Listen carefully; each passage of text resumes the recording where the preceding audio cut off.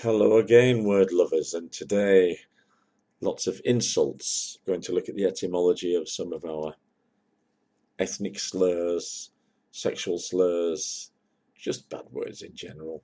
Starting and getting out of the way, really, the many names for Germans which persist in our language just because of our last Great War, the Second World War. So Jerry, obviously, is a shortened form of German, as we used Jap for Japanese, and that's a very, very common way of using a country name for a pejorative. With Jap, it extended to Nip as well, Nippon being Japan in Japanese. And the Germans were also referred to as the Bosch. This apparently comes from French insult, meaning head of a cabbage. There's a portmanteau word with Allemand and caboche. Al-caboche becoming shortened to Bosch, cabbage head. Kraut is similar from sauerkraut. Sauerkraut just means sour vegetable, a typical dish. Another favourite way of referring to nationalities in a bad way is defining them by their food. I believe the French use chips as an insult for the Belgians. A Portuguese might be referred to as a squid muncher, etc., etc. Then you have the Hun, just meaning generalised enemy. So that's for all our German friends. There's no more of those. We'll go and insult some British people now. The Welsh can be called Taffs after the River Taff. That's another common one, the local landmark. If you're Scottish, you're a jock. Typical name, this is very common as well. An Irishman could be a Paddy or a Mick. Typical names, Patrick, Michael. In Spain, you might hear a Catalan person being called un Jordi because that's the most typical name. I'm sure that happens all over the world. The insulting name for a Spaniard, Dago, is uncertain origin, but it's possibly Diego. The name, they're all Diegos, they're all called Diego. And by the way, Spanish people, Spaniard is not an insult. It seems to me that people think Spaniard is some kind of pejorative word. It isn't. People are surprised by the word Briton as well, Briton. I am a Briton, whether I like it or not. I'm a Brit, not a Yankee. Yankee is one of those words with many possible derivations. We can trace it back to 1758, when a military officer receives a company of what he calls Yankees. I think people in those days probably meaning somebody from New England or possibly even New York. I think people agree it's a Dutch origin, and the Jan seems to come from John, the typical name. My favourite etymology is, and they smell the cheese, which is Käse, so it's Jan Käse, becoming Yankees, but it could just be a diminutive suffix. Going back to Europe, let's insult the French. We usually call them frogs because we believe that's what they eat.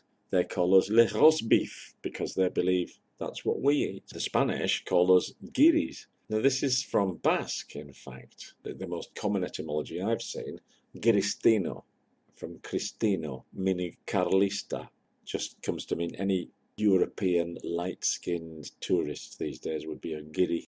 So we're giddies, we have roast beefs. If we're an Australian wants to insult us, he will call us a limey, because the convicts that colonised Australia originally were sent over in ships, a long voyage, they need a lot of lime. We refer to Italians as wops, pejoratively.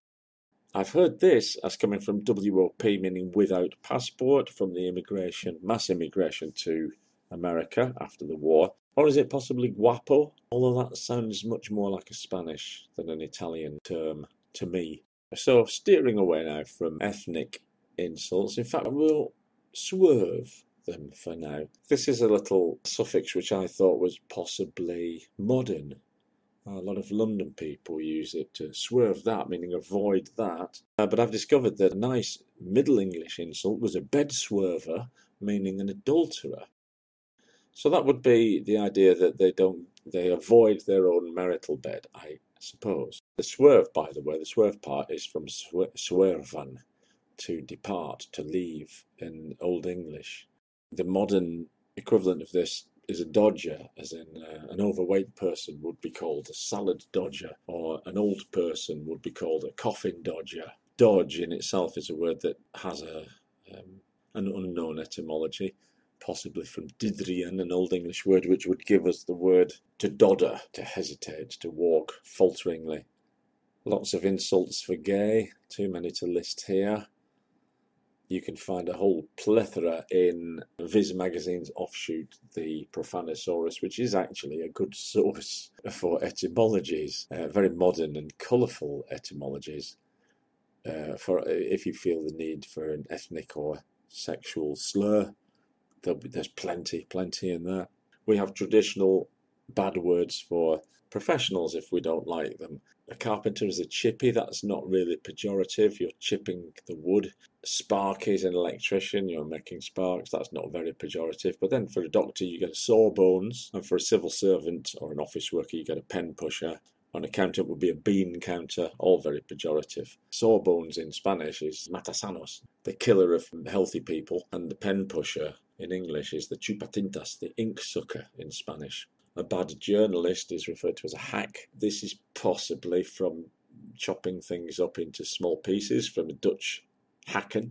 Came also to mean an old horse.